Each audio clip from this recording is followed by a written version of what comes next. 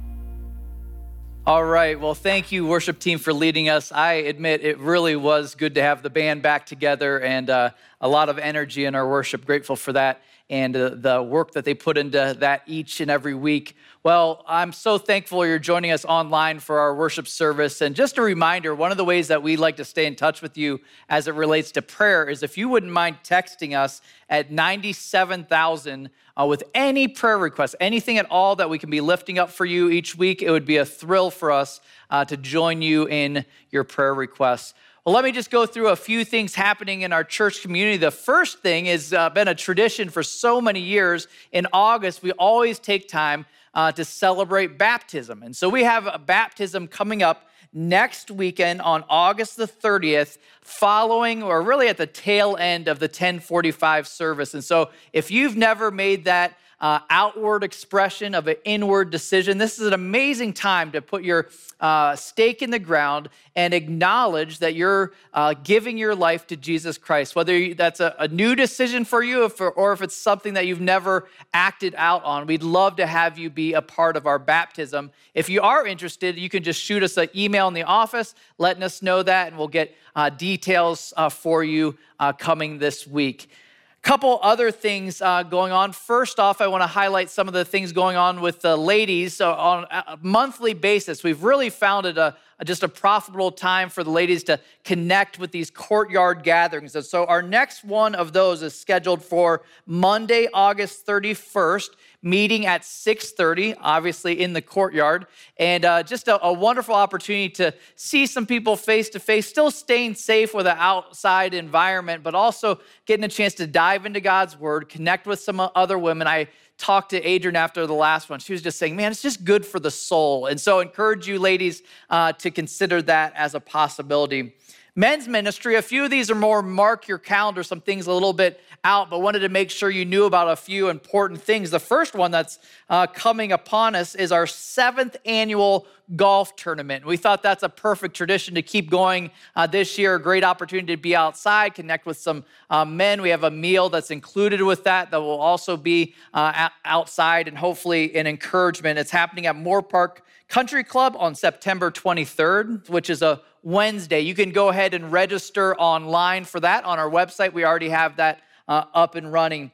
And another thing, men, for you to get on the calendar is on October 17th. It's a Saturday, is our one-day men's retreat. And so we typically get away for a couple days, but this year we're going to try to jam-pack everything into a Saturday. And so excited to have you be a part of that, and keeping that weekend clear would be fantastic. Well, I just want to continue to thank those of you that are giving and supporting the ongoing ministries of this church through your faithful giving, and also asking for those that are maybe noticing some of the catch up that we have to do as far as this year's budget, to prayerfully consider what your part might be in that. We have basically 3 ways to give, whether it's online, whether it's the website, our church app, or mailing in a check to support the ministries of ABF. We're extremely grateful for your faithfulness with that. Well, one of the things that we've had fun doing and having an opportunity to reach out and encourage maybe some of the families in our church is these different quarantine meal raffles where we choose a name. And Josh and Chris were tied up with a student ministry retreat this week, and so we have some subs this week. And so I want to apologize in advance for what you're about to see. Welcome to the ABF Quarantine Raffle, brought to you by Stephanie and Adrian. all right, AD, it's really hot, so let's do this so quick, 'cause hot. Sweet Christmas. Nobody likes cooking in 100-degree August weather, No, let's see who we're going to deliver food to this Who week. is it gonna be? It's going to Who be. is it gonna be? Oh my goodness! It is Dave Massey family. Woo! Spin the wheel. Spin the wheel. Let's see what we're cooking for the Masseys tonight. Chipotle. To deliver the food to the Here Macy's. we are at the Massey's house. Chipotle. Here we go. Let's go. Hello. Where's the family? We have food, Chipotle. This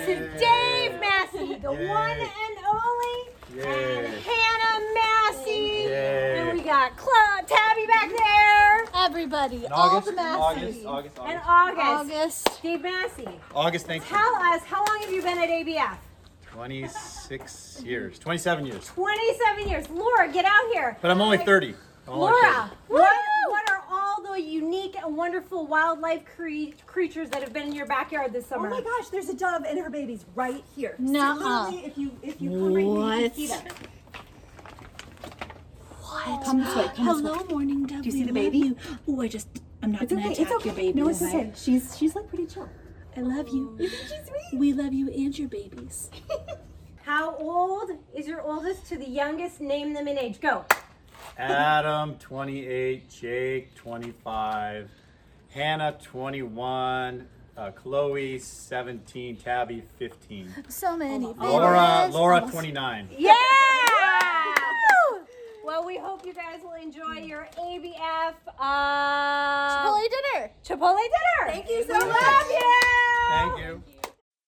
Well, it's great to be back with you. I'm so excited as we do part 2 in our series, Light the Dark. It's a study of the Gospel of John, and we're going to take a peek this morning or tonight or the afternoon or whenever you're listening to this about the character that I think might be the most interesting New Testament character we'll study. His name is John the Baptist. We might call him JB for short.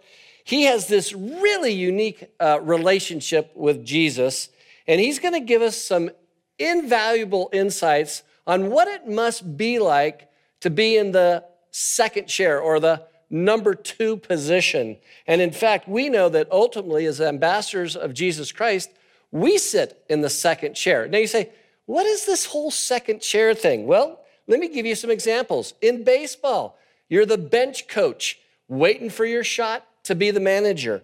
Or maybe in music, you're the violinist. You're in the second chair wanting to be first chair. Or in football, you're that offensive coordinator who can't wait to be the head coach. In business, you're the COO waiting to be the CEO. In politics, you're the vice president, maybe someday being the president.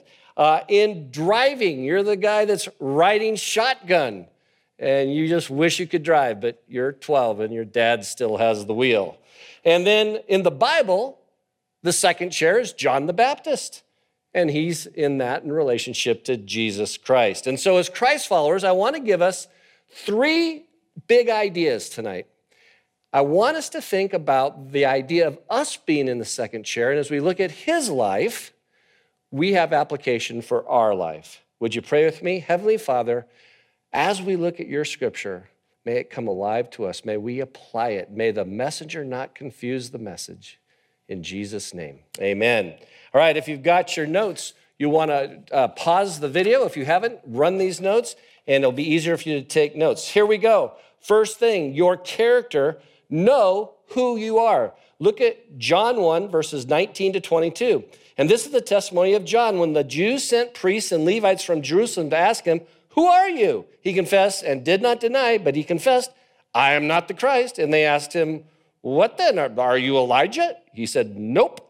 Are you the prophet? He said, mm-mm. And he said to them, well, then who are you? We need to give an answer to those who sent us. What do you say about yourself? Who are you? It's asked 2 times, both in 19 and 22.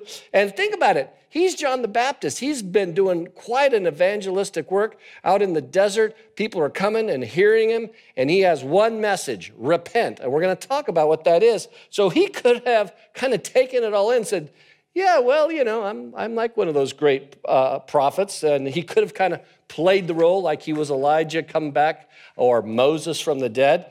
It reminds me, because I can't figure out who he is, and I realize this is an old school movie, but take yourself back to Butch Cassidy and the Sundance Kid. And Robert Redford and Paul Newman are being chased by these guys, and they kept saying, who are those guys? Who are those guys? Well, these religious leaders are saying, who is this guy? Who is he? Well, he says right off the bat, right? He didn't claim to be Christ, that's the New Testament word, or Messiah, which is the Old Testament word, which means the anointed one. He's not the Christ. He's not Elijah. Remember, Elijah never died, 2 Kings 2:11. In fact, it was expected that Elijah would come back in the end times. Check that out in Malachi 4:5. So maybe they thought he was Elijah coming to finish the job. He wasn't the prophet. Now, this is a little tricky. Who is the prophet? Because it was predicted by Moses, and on the screen there you can see it in Deuteronomy 18:15. The Lord your God will raise up for you a prophet like me from among you, from your brothers. It is him who you shall listen. So they thought for sure it must be what Moses had predicted. Remember, there had been 400 years of silence. And so this is a tough deal because they're thinking for sure that's the guy. And he says, no, he's not. Now, it's a little bit of a misnomer. He wasn't really the Old Testament prophet, but he is kind of the first herald or ambassador in the New Testament. So he could have said just about anything. Think how popularity and power are so intoxicating. In fact, he might have thought to himself, I wonder, maybe I could be one of those guys. What does the job pay? You know, it'd be hard not to get caught up in this thing. In fact, if he had Twitter, he was trending on Twitter. In fact, he had gone viral. I mean, people were all over this guy and wanting to know more. But here's something that is so important. It is so important. He was not confused about his identity, and we should not be confused about our identity. Let me tell you a little bit about him. He was that homeschooled rural cousin of Jesus. His parents were involved in ministry. Remember Zacharias, the priest, and Elizabeth? And when cousin Mary came to see his mom, when she was 6 months pregnant, it says he leapt in the womb. And so these godly parents knew from day one there was a special anointing on their kid. He was a religious outsider. Some people think he might have been a part of this little sect called the Essenes. If he were from California, I'm telling you, he would be a desert rat from the Mojave Desert, right? He probably rode a three-wheeled Harley chariot. And man, did he have a weird diet. Who eats this stuff? Locusts and wild honey. By the way, I've looked at the Greek word for locust. It means peanut M&Ms. Well, maybe not. And so he'd never been to Costco, never been to Starbucks, and he wore the really strange clothes. He was kind of a hipster, into leather belts and cinched at the waist and this camel hair tunic, according to Mark 1:6. I'm guessing he probably didn't use deodorant. I'm pretty sure that he woke up with bedhead every day and he wore a Dodger cap. I'm saying this guy was different. He was unorthodox. He had this nonconformist approach. In fact, if you hear him preaching, he's always saying, repent, repent. He's kind of yelling at people, and they didn't know if he was crazy or was he anointed. But I can tell you for a fact, all kidding aside, this man had courage, because he had courage to call out the religious leaders of the day, and he would call them out about their hypocrisy, and it gets him in big trouble with the politicians later on in his life, and he literally loses his head over the deal. And so he calls them out, but he calls the people, the common people out in a different way. And he calls them to this deeper commitment to their belief in God. And we'll talk what that looked like in just a moment. And so he wasn't confused about his identity. And as Christ followers today, we should not be confused about our identity. We are children of the King. We're adopted. We've been redeemed. We are forgiven. And so we need to remember who we are. Remember, we're in the second chair to Jesus. He's the big deal, not us. Well, the second thing you got to know is about your calling. And he knew his calling, and we should know our calling. Know your purpose and position. Verses 23 to 28. Now, there's some preparation for this. He said in verse 23, I am the voice of one crying out in the wilderness, make straight the way of the Lord. And the prophet Isaiah said, now they had been sent from the Pharisees. They come back, they're explaining again that there was a subgroup that were sent by the Pharisees to kind of trip him up here. And so it says he was one crying in the wilderness. What's that come from? He's quoting directly from Isaiah 40, verse 3. And I want to make sure you know we are talking about John the Baptist, even though this book we're studying is written by the beloved apostle John. So we don't want to get these guys mixed up. And he says, make straight the way. Well, literally what would happen when a king and his entourage would have to make a long trip, the roads were windy and rocky and brush and this and that. So they had a setup crew, a prep team before the king would travel, and they would kind of clear the brush, clear the rocks, make straight the path for the king. And he says, it's a construction term, he says that's exactly what his role was in preparing the way for Jesus Christ. Now, it says that they were sent there from the Pharisees, these kind of spies. Now, back in the day, the Pharisees numbered about 6,000 at the time. They're very influential. They took a very strict interpretation law. They would have been what we would call today as conservatives, all right? They embraced oral traditions, though, that somehow then got translated into almost as the same level as Scripture, and that was the basis of the Talmud. And so they're actually one of the smaller groups that even survived during the Jewish War in AD 66 through 70. Now, I've thought long and hard whether I should use this illustration, but we're on tape for all posterity to see. But I want to single out two groups, all right, to help you kind of understand these two factions in Judaism. We had the Pharisees and we had the Sadducees. The Pharisees are the conservatives. They watch Fox News, right? And the Sadducees, they only watch CNN, I'm telling you. But the Pharisees, we always kind of pick on them like, man, what was wrong with these guys? They were so legalistic. But it didn't start that way. You see, I believe the Pharisees deeply loved God. Originally, they deeply loved God, and they saw the moral decay of the Roman Empire, and they said, we want nothing to do with that. Out of here. We're going to separate ourselves. That's what the word means, the separated ones. We're going to separate from them. And they saw that decline, and so then it wasn't too bad, except they then started adding all these rules, interpreting the Mosaic law as they tried to kind of be in a defensive posture, so to speak. They wanted to be right. But the problem was they were more interested in making a point and declaring the truth than in being loving. And in fact, they didn't really care about the relationships around them. They just wanted to make it clear that this is how you should toe the line. Let me tell you, friends, something I've learned during COVID and in ministry over the last 42 years. We have the truth. Christian, you have the truth. But it is not enough to be right.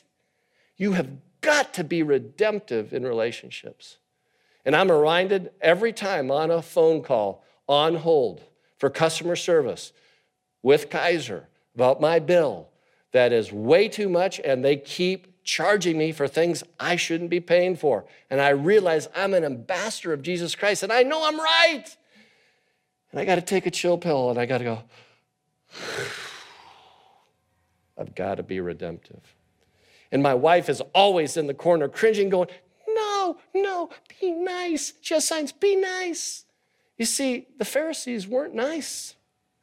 They weren't right. They thought they were right, and they just weren't nice. So they had sent out these scouts, these AKA spies, because they heard that John the Baptist had been doing all this stuff. They wanted to know, this guy was unorthodox. Was he legit? But they didn't come to ask questions. They came to interrogate. They didn't come to listen. They came to accuse. Someone's used this quote in modern day parlance today: their arrogance was only exceeded by their ignorance. So they're coming to check him out, but they have no idea that JB is about to turn the tables and challenge them to check Jesus out. So what was his purpose? Well, they asked him then, why are you baptizing if you're neither the Christ nor Elijah nor the prophets? They're kind of a little testy with him, aren't they? Verse 26, John answered them and said, I baptize with water, but among you stands one whom you do not know. And so the religious leaders are perplexed. Why is he doing these spiritual things? He's not one of them. He's not one of the former prophets. Who gave you the authority? What are your credentials? You didn't go to rabbi school, and you could see who are you? What do you think you're doing? But he knows exactly what his role is, right? He's called for the people to repent. Now, these weren't evil people. These were God-fearing people that were waiting for Messiah. They were decent, moral people. They were devout people. They probably didn't eat bacon and lobster even, right? And he's saying to them, stop fiddling with ritual and prepare to be transformed by relationship. By the way, true Christianity is always about relationship, not religion, not ritual, not who or what you do, but who and what Jesus has done. And that's why this sounds familiar, right? You got to speak the truth in love. Well, the second thing he was doing is prepare people to receive Jesus. These people were living under the yoke of Roman oppression, and they wanted a Messiah, aka deliverer, in the worst way, but they wanted a political guy, not a spiritual savior. They wanted relief from oppression from Rome, just like some of us want relief. I can't go there. I just can't say it. But you know what I'm talking about. Some of you are just going nuts, right? Because you're trying to live your life, and it's tough during these COVID days. But really, what they wanted, the Pharisees ultimately, and the Zealots, another side group, they wanted a theocracy. They had wed politics and Judaism. They wanted a king again, which they had been without for years. And so JB is preparing them for this spiritual Messiah that would transform them. And there was a much deeper message that he was bringing. Well, what was his position then? Verses 27 and 28. Even he who comes after me, the strap of whose sandal I am not worthy to untie. And then it says in verse 28, these things took place in Bethany across from the Jordan where John was baptizing. The sandals untied. You know the drill. These guys wore sandals, and they didn't have Nikes. There was no tennis shoes. There's no dress shoes. There is sandals. There are sandals that are big and wide, and they're gunked with mud and manure, and they're in the streets. And when you come into someone's house, you got to take your shoes off. I lived in Minnesota. That was the deal. You take your shoes off, right? Well, you come in. Well, what are you going to do with that? I mean, these feet are nasty. I mean, it's worse than the worst zoo breath, morning breath on your feet, and they're covered with you know what, and it's just dank.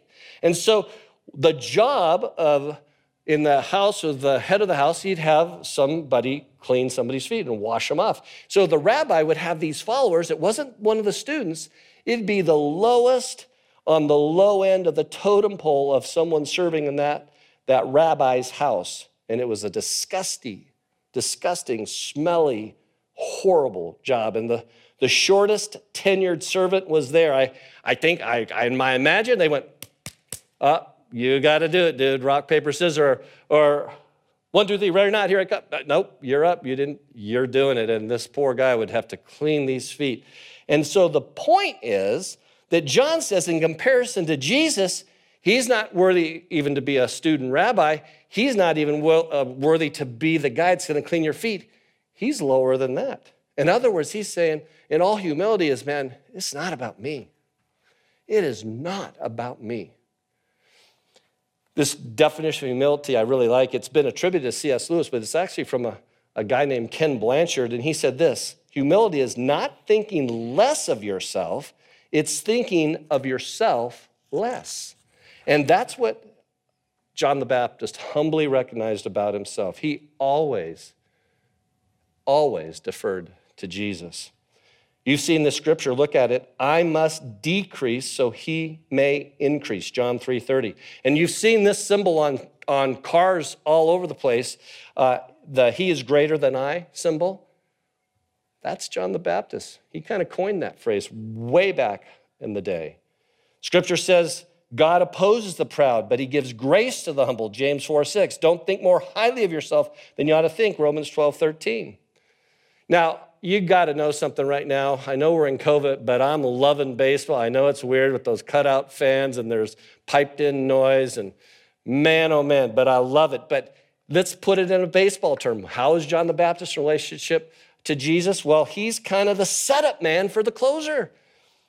He's Baez before he went on the IR to Jansen, right? He prepared the way, but he's not the way.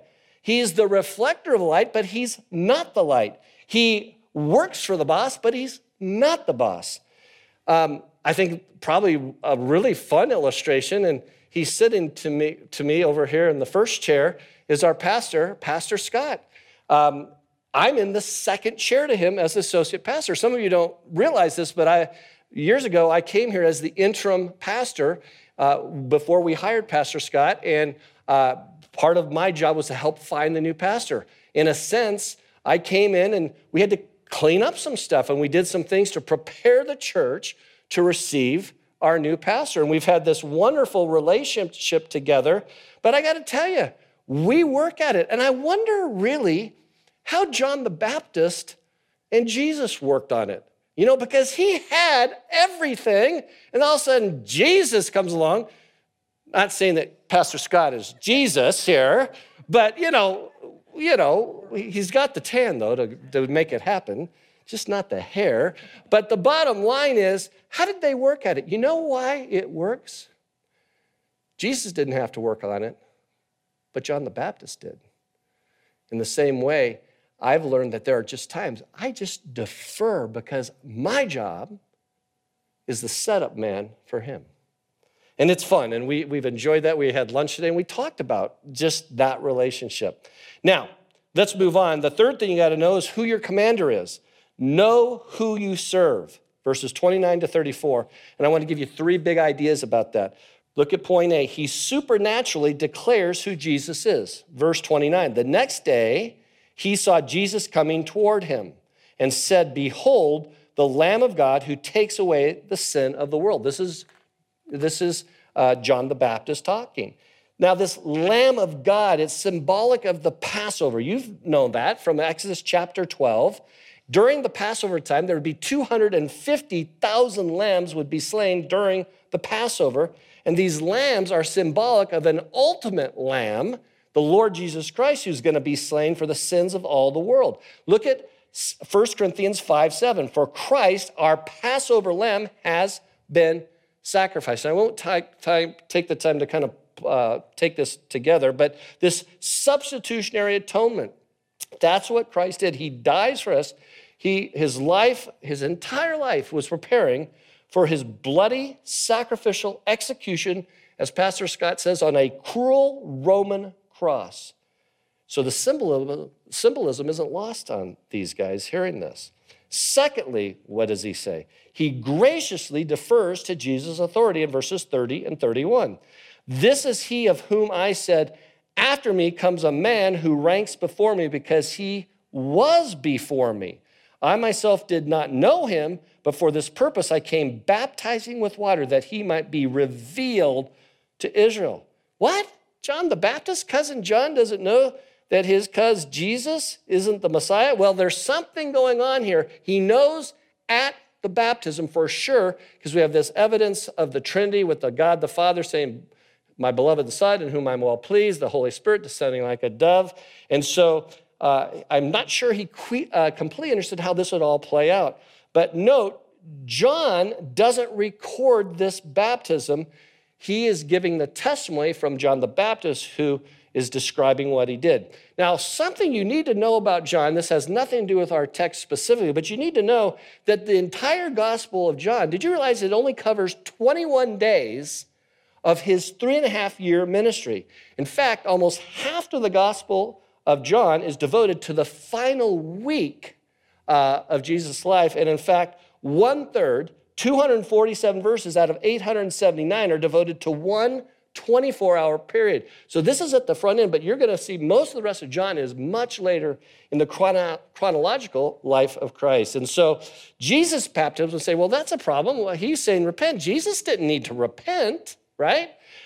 No, you see that word? For that I might be revealed, that he might be revealed to Israel. His baptism wasn't for repentance. His baptism, John baptized Jesus for his revealing, not for his repentance. In other words, it's his coming out party. Jesus is in the house, and he is about to do some things that are going to blow your mind. Literally, Israel, here is the man. Third thing, he clearly describes what he saw. He clearly describes what he saw, verses 32 to 34. And John bore witness. I saw the Spirit descend from heaven like a dove, and it remained on him. This is super important. We'll come back to that. Verse 33, I myself did not know him, but he who sent me to baptize with water said to me, he on whom you see the Spirit descend and remain, this is he who baptizes with the Holy Spirit. Verse 34, and I have seen and have borne witness that this is the Son of God. So the dove's positioning remained on Jesus indicating that divine approval from the Father. And in fact, it's not a temporary thing, it was a permanent thing. We know that in the Old Testament, the Holy Spirit came on Old Testament saints for a time, but it wasn't permanent. When we get to the New Testament, when the Holy Spirit comes, we find that in Acts 2, that we receive the Holy Spirit permanently. And note again, the Trinity is revealed in Jesus' baptism. And it says it remained on him. 2 times it's saying that Jesus is Spirit-filled. He lives by the power of the Holy Spirit. We have to live by the power of the Holy Spirit. That's why he tells the disciples, I'm going to send you another, a comforter, another like me, the Holy Spirit. Acts 1:8 says, after you receive the Holy Spirit, you shall receive power, that dynamite that will come upon you. It's like a kite being filled with wind. Ephesians 5:18 says, be filled with the Spirit. Now, some of you said we could have done all this, but how did you get that little word in? He did not know him. He's his cousin. No, it's a curious statement. They are cousins, but I think God has to supernaturally reveal to John in that setting, John the Baptist, in that setting, in the moment of that baptism, when all those elements come together, that this is God, not just his cousin. At the moment of his baptism, he is, and he declares it, see at the end there, he is the Son of God. And that's why the scripture says, if you've seen the Father, you've seen the Son. If you've seen me, you've seen the Father. And it's a declaration that he is God. So many people want to make Jesus out to be less than God. He was a great moral teacher. He was a good man. No. Don't accommodate your theology to the popular whims of culture. He is God. He's the Son of God. He is divine. He was born by Mary. And so he is God and he is man. And so today, friends, when we think about John the Baptist, when we think about his life and his life in the second chair, that's what God's calling you to. You're being called to a life in the second chair to the Lord Jesus Christ. And we anticipate, we yield to his lordship. In fact, some of you say, I want to do great things for God. Well, we know what it says in the scriptures. If you want to be great in God's kingdom, what do you be? You be like John the Baptist. You be a servant of all. You prepare the way. You're winsome in your witness. You don't always have to be right, but you are always going to be redemptive. You're not just about cramming more knowledge into your head so you can win an argument. You want to win, not in the discussion, but in the winsomeness of your approach to people as you live out this Jesus life. And so greatness is not in what we do, but in the greatness of who we do it for. And I'm telling you, the best life you can live is life in the second chair, because this Lamb of God, Jesus Christ, who died for you, there's a description of what's going to be like in Revelation, and I want to read it for you. And I want you to do something wherever you're at right now. I want you to stand up. I want you to listen to God's word, and then you're going to say, wow, because I've heard about the suffering servant. I've heard about the Lamb of God, but not the warrior lamb from Revelation. Now, I'm not going to read the whole thing. It comes from Revelation chapter 5, verses 6 to 13. I'm going to start with verse 6, then I'm going to cut to verse 11, and I'm going to read it for you. And between the throne and the 4 living creatures and among the elders, I saw a lamb standing as though it had been slain. Verse 11, then I looked and I heard from the throne and the living creatures and the elders the voice of many angels numbering myriads of myriads and thousands, saying with a loud voice, worthy is the Lamb who was slain to receive power and wealth and wisdom and might and honor and glory and blessing. And verse 13, and I heard every creature in heaven and on earth and under the earth and in the sea and all that is in them saying, to him who sits on the throne, to the Lamb, be blessing and honor and glory and might forever and ever. Amen. That is the Lamb of God that we serve. That's why I willingly sit in the second chair to the Lord Jesus Christ. He is greater than I. Look at that on the screen. He is greater than I. Is that your prayer I pray it is. Would you consider that today?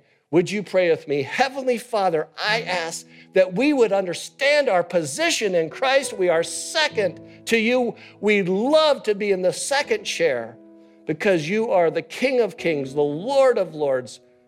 And I am so glad we have the message and the model from John the Baptist to learn how to do it, because we know who we are. We know our position in Christ, and we know who we serve. In Jesus' name, amen. Amen.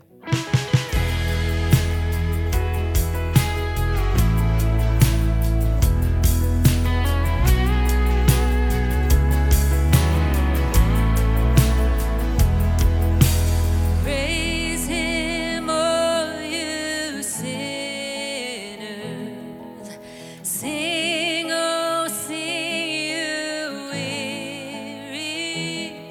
Oh, praise him, all you